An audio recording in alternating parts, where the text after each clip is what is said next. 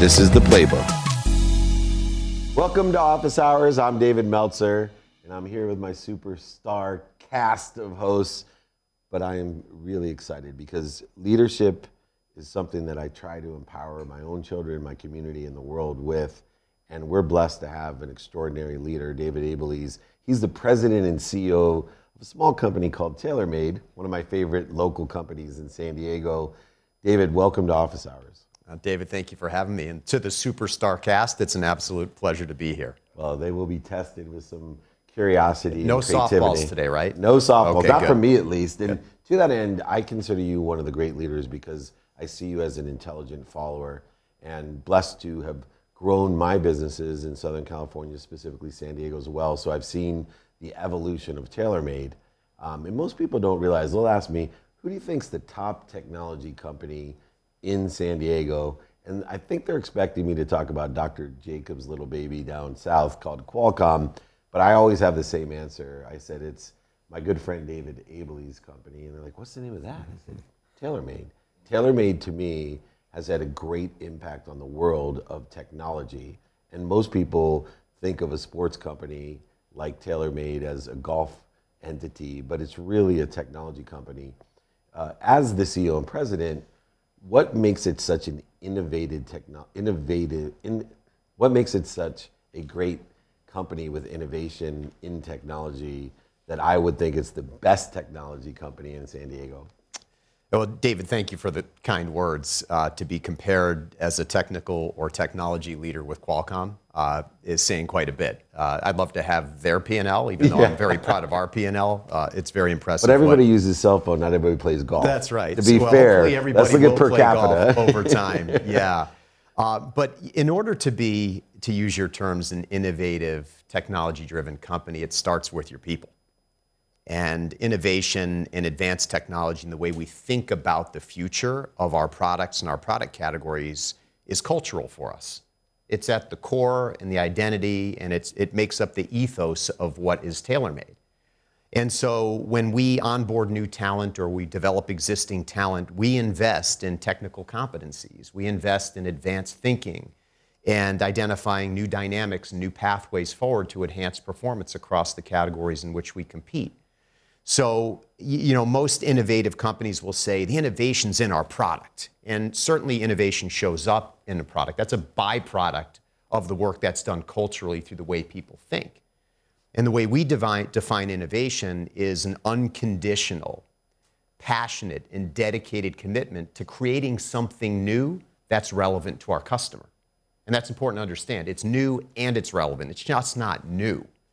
And so, really, to kind of comprehensively answer a very thoughtful question, it lives, it meaning technology, a technology-driven mindset, an innovation-driven, an aspirationally driven identity exists within the culture and all of our people. And that's what I'm most proud of at TaylorMade. No, I've got nothing. That was great. Thank you. That's it. This was a heck of a show. Thanks for having me. This is what you get for having a comedian on your staff here. You have me going, I'm like, what the heck is going on, Lonnie? I love it. You're funnier than Robin Williams, I swear. You told me this was a superstar panel. She's not letting me down. To a really good start. Me down. You're so good. Amazing to meet you. Would you say everyone plays golf? It's a prerequisite for your team and everybody when they come to work with you? Does everybody play golf at TaylorMade? Yeah. The truthful answer is no. Not everybody plays golf at TaylorMade, but most everybody at TaylorMade. We have 1,600 employees around the world. Whoa. So not everybody plays golf, but I can share this with you. Everybody loves the game of golf. Everybody has a passion for the game of golf. And everybody's aligned with our core values, and some of those values ladder up to what is so uniquely different around the sport and category of golf. It's not a prerequisite to come work at TaylorMade to be a great golfer. And I think common knowledge would be, hey, that's the highest performance golf brand in the world. They're the market leader in equipment. You gotta be a scratch golfer. Exactly. Tiger Woods and Rory McIlroy and world number Scotty Scheffler, Colin Morikawa, they're all associated with this. So I must be a great golfer. That's not actually the case. We do have our fair share of great golfers. We do have our fair share of golfers. But not everybody at the company plays golf. But we're all passionate about the category. We're all committed to the category. We all either have an inherent knowledge of golf, or we learn and develop in understanding what golfers' needs are so we can better serve them and be a better company. So no, not everybody plays golf, although many of us do. And when we do, it gets a bit competitive. That's Do they what I was expect you to be a getting great to. golfer? Do people just expect you to be a great golfer? I play in a lot of events. I wish I could say I play more. You know, one thing at TaylorMade we'd love to say is we all wish we could actually play more golf. It's the common misconception that you're in the business and ultimately you play golf all the time, don't you? No, I actually sit and do podcasts like this more frequently to talk about my company. But I play to a 3 handicap, so I can get it around. Nice. And I play in enough pro-ams, public pro-ams, where I can't embarrass myself. But I work on my game. I love the game. As much as I love our business, I love TaylorMade, I love our people, I love our products, I love all the things that we do. I love the game of golf. And so I will, any given moment in time where I have a spare minute to go practice and play, I'll do that. David, I got 2 parts to this, right? I think there's an incredible opportunity between me and you to change the golf world, and that is by trying to find and invent a club that 100% prevents me from slicing the ball. If we can figure this out, everybody's problems are solved, and we can really make history. Yeah, Devin, you're a few years late on that notion, you know. That innovative concept existed about 10 years ago. We've solved that for you. So off the record, we'll go fix that for you after this. That's amazing. You're my favorite person to interview so far.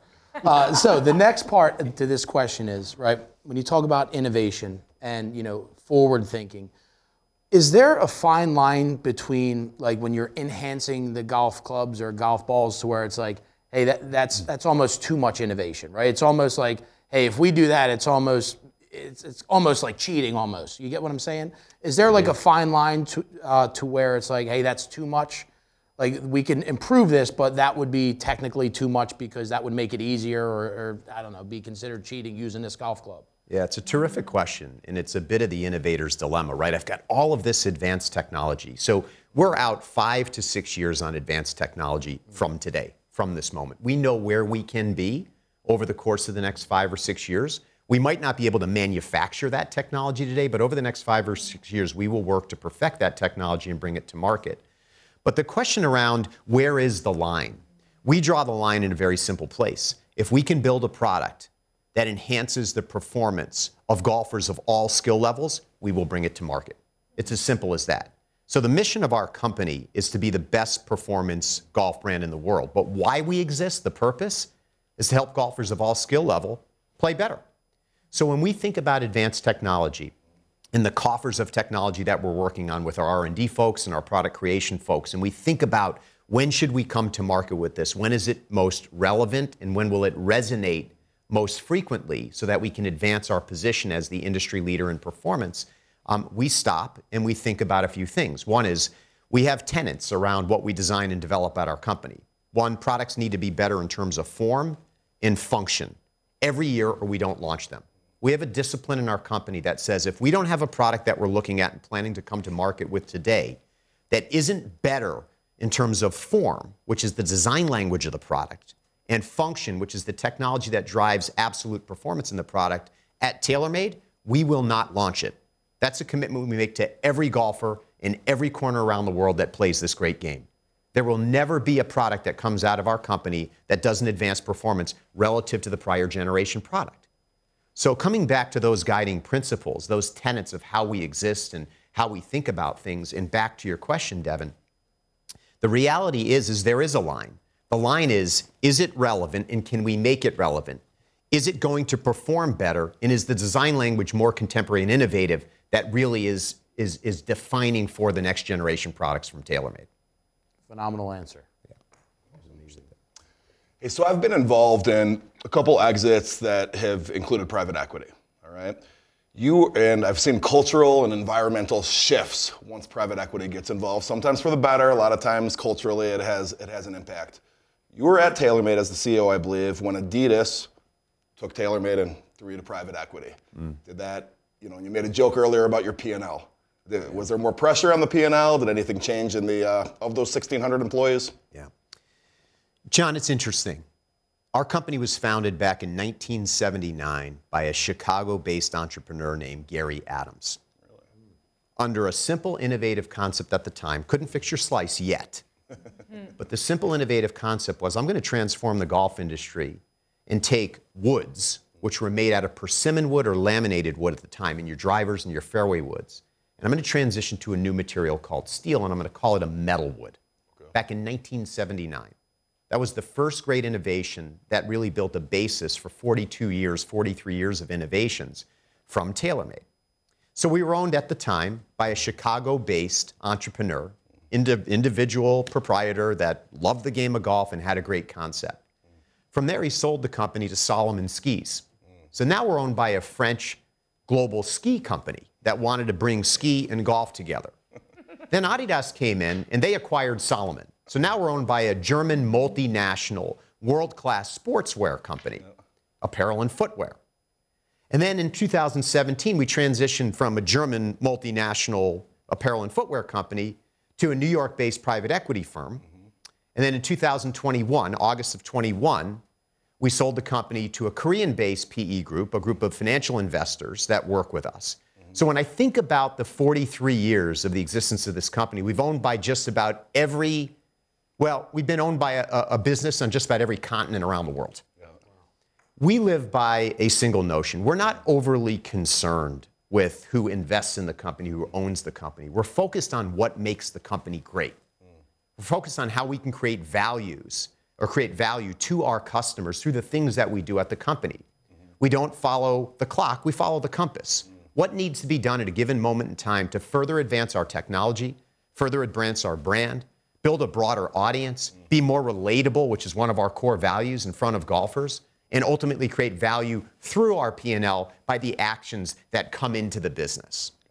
And so the success of the company and the performance of the company is a byproduct of the actions we take, not who owns us. Are we cognizant of investor value? Of course we are. Any CEO that runs a business of our size has to be not only appreciative of that and thoughtful of that, but focused on it and strategically planning for it.